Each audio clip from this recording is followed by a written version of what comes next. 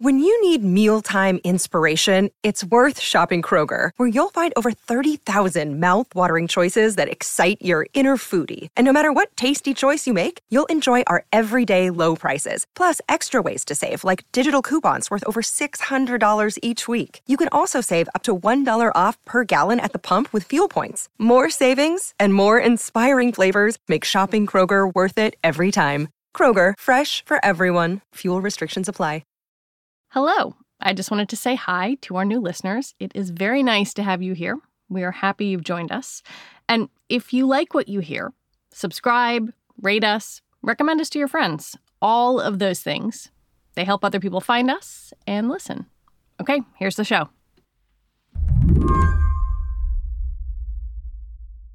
On Wednesday, the day I recorded this show, I was awake at 4 a.m. I sat in bed, listening to my toddler sniffle pathetically on the baby monitor. He would sneeze and then kind of whine and rearrange himself and go back to sleep. My husband was out of town, and I sat in the dark running through my options. I needed to work, which meant I needed childcare, which meant I needed to get my kid a COVID test. My baby's 14 months old. He touches everything. So the odds were very good that it was just a cold.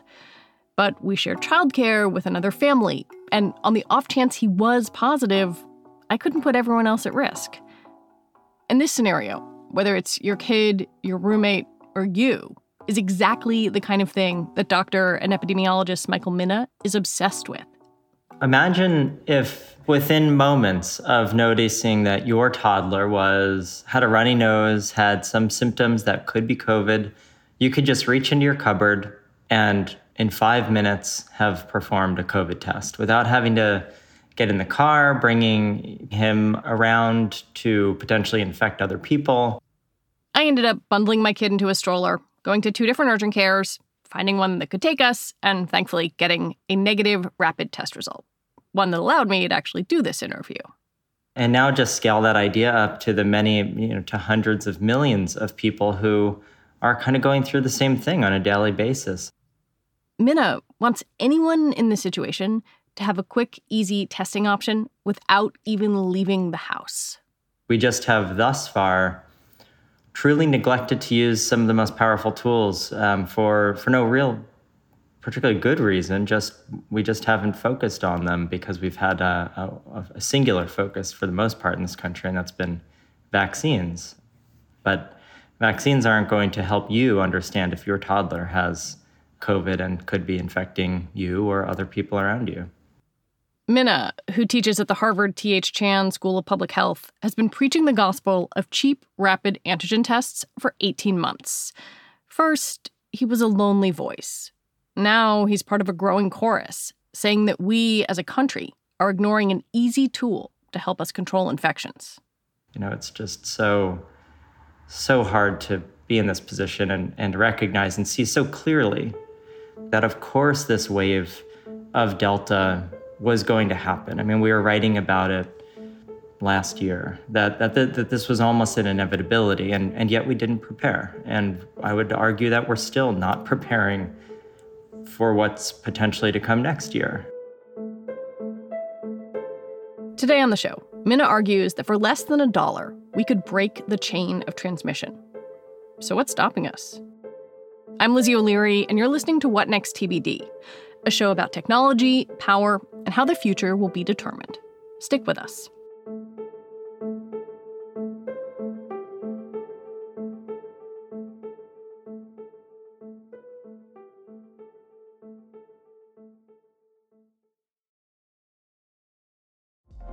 Apple Card is the perfect cashback rewards credit card. You earn up to 3% daily cash on every purchase every day. That's 3% on your favorite products at Apple, 2% on all other Apple Card with Apple Pay purchases, and 1% on anything you buy with your titanium Apple Card or virtual card number. Visit apple.co/card calculator to see how much you can earn.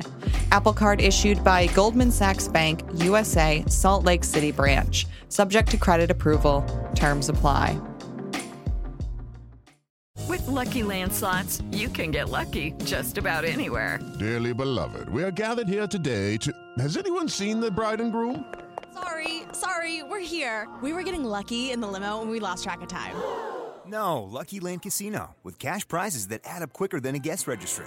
In that case, I pronounce you lucky. Play for free at LuckyLandSlots.com. Daily bonuses are waiting. No purchase necessary. Void where prohibited by law. 18+. Terms and conditions apply. See website for details. I want to start by kind of breaking down the universe of COVID testing that exists in the U.S. right now. You can get a PCR test, which is a molecular test, or a rapid antigen test. And I think the common understanding is that a PCR is slower but more accurate. Is that the correct understanding? It's not. And the reason is because accuracy is entirely dependent on what your objective is. And the conversation has been 100% dominated by physicians and clinical laboratory directors who are completely focused on medical diagnostics. And in a medical diagnostic, you're not asking, how are we going to stop spread across the community? You're asking, does my patient have any evidence that they currently have COVID or did in the recent past? Right. And so they want a test that's going to, just like a forensics detective wants to detect even small molecules of hair at a crime scene or blood at a crime scene, and they actually use PCR to do that.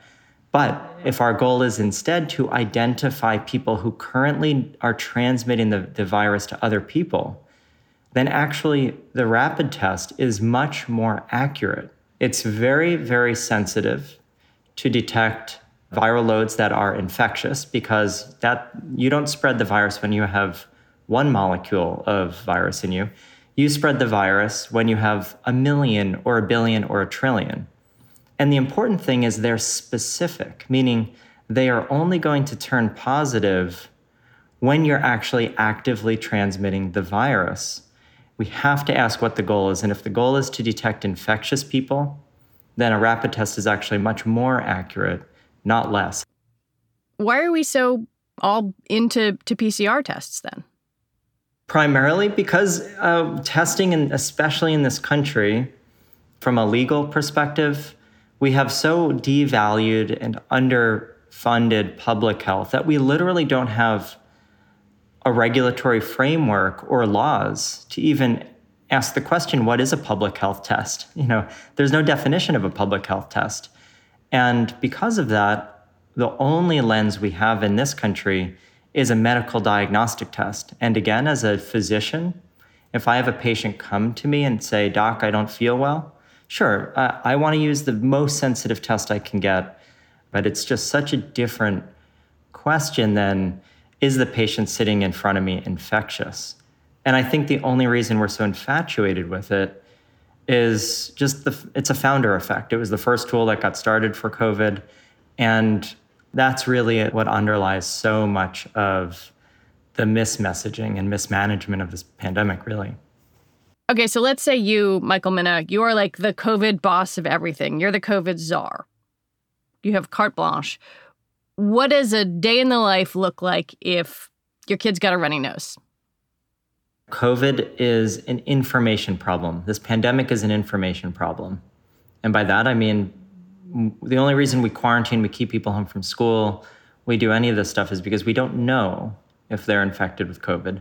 And so what I would say is, if my kid had a runny nose today and I thought, oh, maybe they were exposed at school yesterday or a couple days ago, I would want to, and I do, I would go and pull out a rapid test. And I happen to have lots of rapid tests at my house. And I would use it. And in 15 minutes from start to finish, I would have an answer. And I would feel good about saying, okay, you have a runny nose, but it's okay for us to go to family dinner tonight. It's okay for you to go to school. It is okay for you to be out in the world as far as COVID is concerned. And so it's so simple. It's literally 30 seconds of hands-on time. Pull the test out of the cupboard and use it. So what does it look like at scale if, a school system worth of parents is using rapid tests, or a workplace or a county? So one of the most simple examples of how these tests can be used at scale is this Test to Stay program. I'm really tired of seeing schools close down. It's sad. Kids have been out of school for so long, and we quarantine whole classrooms of people when one person turns positive in the classroom. But why? We have to ask, why do we quarantine a whole classroom? We quarantine them because of the information problem, because we don't know which of any of them got infected. So instead of quarantining a whole classroom of students for 10 days because one person was positive, you just test each of those students every day for the next 7 days, and each morning you test at home. And if they're negative, they can go to school, and if they're positive, they don't. That's one example. Another example is if businesses want to be back in session and not worry about outbreaks, you do enough testing to monitor for any outbreaks that might be emerging. You can say, okay, we've seen 3 cases in our office building in this week. So what we are going to ask you all to do is to test yourself every morning before you come to work for the next 7 days. And that's enough to completely squash the outbreak very quickly. What Minna envisions is essentially thinking about COVID differently, focusing on infectiousness, not detection. To him, that's the beauty of home testing. But it's complicated. When I think about the information question, right, and what this might look like at scale, I wonder a couple of things. Like, let's say then that I have the ability to do that, my neighbor has the ability to do that, and my kid tests positive. Doesn't me doing that at home not give public health authorities a clear picture of what's going on? Because my kid didn't get tested at a doctor, and maybe I don't tell anyone. How do people then have an accurate sense of positivity rates and community spread?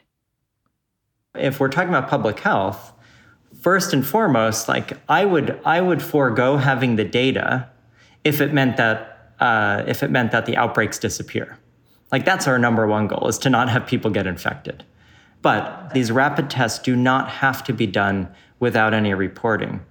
So right now there's one company in the country who does this, maybe in the world, I'm not sure, and it's eMed. eMed actually worked with the CDC to actually allow you to take a rapid test at home, but with a proctor who's actually watching you do it over your phone or over your computer. So they just watch you swab your nose. If you're an adult, they ask you to see your ID so that they can actually give you a real laboratory report. And they report out to the public health officials in all 50 states. So eMed has become a massively important service and model for how you can take these home tests and have your cake and eat it too. You can have a test from the comfort of your kitchen table, and you can get a real lab report, which might allow your kid to go to school or you to go to work because it's actually a verified laboratory report. I want to look at what is going on in the UK, where something sort of similar has been put into place. Tell me a little bit about what the United Kingdom's been doing. So they have generally done what I think of as one half of what I would like to see. It started in Liverpool and now it's nationwide. They are actually enabling anyone who wants a test to get 7 free tests every day if they want. So you can just call up, you can go down the road, you can order it online, call up a phone number, and you'll have 7 tests delivered to your doorstep. What they're not necessarily doing is that second piece of how do you really track them? They're taking the approach that, okay, maybe if you have enough people using them, we just want to give people empowerment tools to enable them to control their little slice of the pandemic. Yeah, I mean, there was a national audit in the UK that showed that, almost 700 million tests have been sent out, and the results of only about 14% were reported. So they seem to be missing that surveillance part of the equation. But the other thing is they're talking about winding this thing down. There's some fear that maybe, having rapid tests be plentiful and available is actually cutting into vaccination rates, which seems also to be a sort of complicating part of this picture. It can be. I mean, the U.S. at this point, I think we have to be very honest with recognizing that the vaccine is not stopping transmission. Period. It's just not. And once we're honest about that piece, then we can start thinking critically about, okay, what are the right approaches to take? And we have to be really clear that these are two different things. One is to stop you from going to the hospital, and one is to keep your workplace open so that you don't have outbreaks. When we come back, using a rapid test sounds easy. Getting it approved is another story.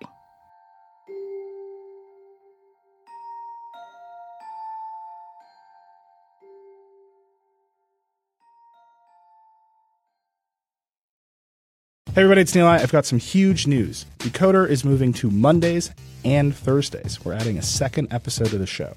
On Mondays, we'll have our classic interviews with CEOs and other troublemakers. I think we're going to have to start having conversations about how do we pay those jobs that can't be done by AI. And on Thursdays, we'll be explaining big topics in the news with Verge reporters, experts, and other friends of the show. There's a new generation of people on the internet. Google search has always sucked for them. So, there's no reason for them to be loyal. They can just go to TikTok. This is going to be really fun. I'm very excited about all this. So go subscribe wherever you get your podcasts now. Hi, this is Dahlia Lithwick, host of Slate's legal podcast, Amicus. If you're listening to this show, you might be interested in Amicus's live show that we're hosting in Washington, D.C. on Tuesday, May the 14th. My colleague, Mark Joseph Stern, and I will be talking to some amazing guests, including Sherrilyn Ifill and a sitting state Supreme Court justice, all about how originalism, a relatively recently invented way of interpreting the Constitution, has taken over the Supreme Court and radically reshaped the law. It's been doctrinal rocket fuel for the conservative legal movement and facilitated the rolling back of abortion rights, the expansion of gun rights, and the obliteration of the separation of church and state. And as another wildly consequential Supreme Court term careers to its end, the court's originalists are on a tear. But there's something you can do about it, and we hope you'll join us in D.C. on May 14th to explore the possible pathways out of the current situation. Go to slate.com/Amicus Live for tickets. You're listening to What Next TBD. I'm Lizzie O'Leary, and I'm talking with Harvard epidemiologist Michael Mina. Mina has spent the last year and a half trying to get the U.S. to adopt widespread rapid antigen testing as a way to control COVID. But those tests have to be authorized by the Food and Drug Administration. Currently, only a handful of home antigen tests have emergency use authorization. The entire bottleneck for the United States is the authorization of the tests. We have very few tests available to us in the United States. If you go to Germany, they have almost 70 different manufacturers producing tests. That's created market competition. It's driven costs of the actual test down. In the UK, they have partnered with companies that can scale to massive numbers. In the US, we essentially have taken a very small handful of companies, none of which are scaling particularly large numbers, and that was it. So the real problem in the United States is that we have failed to authorize enough of these tests. Not because the tests don't work, but it's simply because of how we define these tests. The FDA defines the tests as medical devices. They want rapid antigen tests to show sensitivity comparable to PCR tests. Only a handful of companies met that requirement and could get emergency use authorization, that EUA, for their tests. Other companies have the technology, but not the authorization. Essentially, the FDA said, okay, well, now we have some companies, we're going to raise the bar even more. So it's just become harder. And I talk a lot to all these companies, and all of them say, we just don't understand, Michael, can you help us? It just feels like the FDA is changing the goalposts on us at every time. Somebody said to me yesterday, it feels like the Hunger Games, where the moment you're about to succeed, the moment you're about to get your EUA, a new gauntlet is thrown into the picture. And that's kind of what's happened for almost a year now for these companies. There's a push, and you're one of the people who has talked about this, to reclassify these tests as a public health tool and not a medical device. What would that take? So I started saying that because I've tried for over a year to get the FDA to evaluate these differently than a medical device. It's been essentially an immutable wall. And so what that would take is for, I think, an executive action from the president. And what the executive action would state is that the tools used for public health testing during this public health emergency are designated as public health tools. And if that happens, then the FDA does not evaluate public health tools. So if the president can come out and say this, and I think it's an extraordinarily reasonable thing to say, it's how the UK does it, it's how many countries do it, then the onus can move over to the CDC to evaluate these tests. So the number one thing would be, as part of this process, the CDC could say, okay, as a public health agency, we are going to recognize our peer trusted public health agencies like the UK and Germany, and any tests that they have had good experience with millions and millions of the tests that they've done, we will automatically give a certification for use in the United States. So overnight, there are companies, some of the largest companies in the world, have told me directly that if that happened, they could start tripling the United States' access to rapid tests overnight. The Biden administration recently rolled out a new COVID plan, which emphasizes more than just vaccination. It includes ramping up production of antigen tests and buying 280 million of them for community testing centers, nursing homes, and jails. Plus, they've pushed big retailers like Walmart and Kroger to offer antigen tests at cost. I want to be very supportive of the plan because I think the most important piece of the plan as far as testing goes is that we now have the President of the United States re-upping his initial emphasis on recognizing the power of these tools. The actual number of tests that are going to be purchased is not going to make much of a difference. 280 million sounds like a lot of tests, but when you have 330 million people in a country, that's less than one test per person. And the benefit of testing, whether it's PCR or rapid testing, is frequency of the test. If you're not doing a test frequently, you have no idea if you're asymptomatically spreading. So we're about to see a testing crisis because of the COVID-19 action plan. The test or vaccinate or test part of it is going to massively drive demand for tests. Right, that just pushes people toward testing. Exactly. And so we're about to see a crisis because we don't actually have an increased scale. He did talk about invoking the Defense Productions Act, but actually that's not the problem.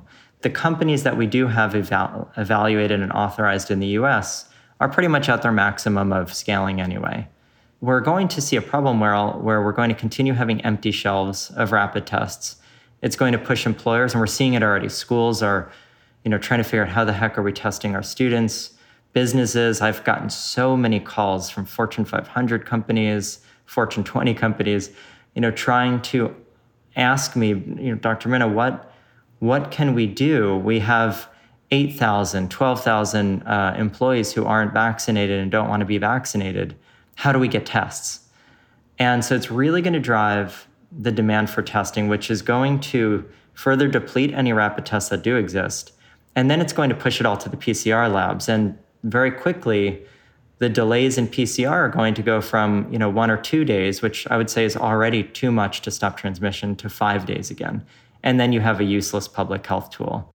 I do think that this idea that the president can take executive action to create this as a public health designation and increase the influx of tests, the billions of tests that exist around the world, to have America get to have a slice of those will massively allow us to scale up.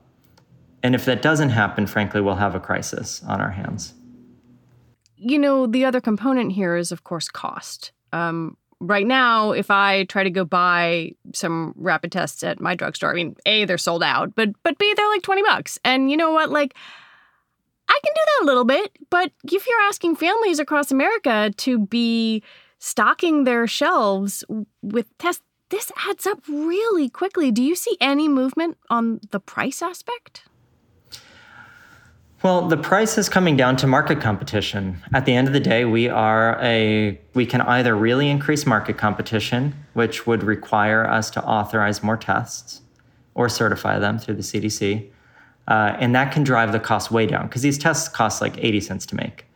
And that's why we're seeing $1 tests throughout Germany because they have 60 some odd different manufacturers authorized. The other thing that the federal government can easily do is subsidize the tests so that they're free or $1 for every American, ideally free. And the reality is it would be such a drop in the bucket compared to the trillions that we're spending. So people say, oh, it'd be expensive, $2 billion here, $2 billion there. Are we forgetting that we've spent 10,000 billion already on this virus? So like $10,000 billion, it's 10 trillion, it should be a drop in the bucket to say, okay, we're putting $100 billion or whatever into subsidizing this so every American can have a free test every couple days. So the prices should come down, in my opinion, and it should be part of these packages. You have been beating this drum for 18 months, and suddenly I feel like your name is everywhere. Do you feel different? Do you feel like you're making some sort of progress? I've been cautious. So I felt like I was making progress last summer. My name was everywhere last summer for this exact same conversation we're having. And then we got into the fall and it didn't make progress. But I do think last summer we were in a position where everyone was so focused thinking that the vaccine was going to be the silver bullet. And now we have to come to grips with realizing the vaccine is not the silver bullet, that the next variant might be right around the corner. Last year, I felt like it was me on a mountaintop screaming into an abyss, and people were like, who the heck is that crazy guy, and what the heck is he talking about? And what's changing is now that people are seeing this and feeling it, they're actually getting frustrated now. The public is frustrated that they go to CVS and they see empty shelves. And I think that this is placing political pressure on the president and on the decision makers and on the FDA to say, how do we change the system? Something's not right. Why are we so behind our peers? How do we get America up to speed? And I'm sick of our government and academics saying certain segments of our population are the problem. We always have to remember that the virus is the problem. The only solution we have for a public health problem like this is the public. And these are the exact kinds of tools that allow the public to feel empowered to take control of their slice. And if enough of the public does do that, then the slices add up and we're taking care of the whole pandemic.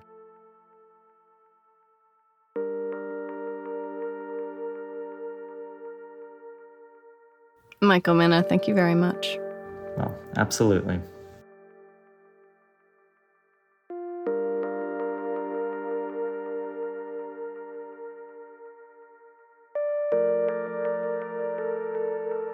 Michael Mina is an assistant professor of epidemiology at the Harvard T.H. Chan School of Public Health. And that is it for us today. TBD is produced by Ethan Brooks. We are edited by Tori Bosch and Allison Benedict. Alicia Montgomery is the executive producer for Slate Podcasts. TBD is part of the larger What Next family, and we're also part of Future Tense, a partnership of Slate, Arizona State University, and New America.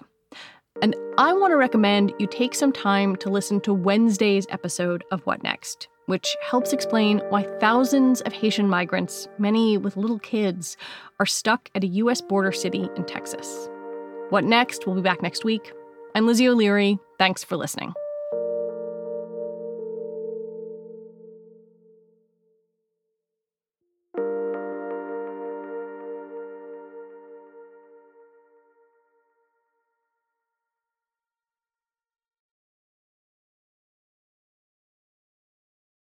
With Lucky Land Slots, you can get lucky just about anywhere. Dearly beloved, we are gathered here today to... Has anyone seen the bride and groom?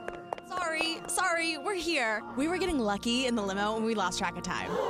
No, Lucky Land Casino, with cash prizes that add up quicker than a guest registry. In that case, I pronounce you lucky. Play for free at LuckyLandSlots.com. Daily bonuses are waiting. No purchase necessary. Void where prohibited by law. 18+. Terms and conditions apply. See website for details.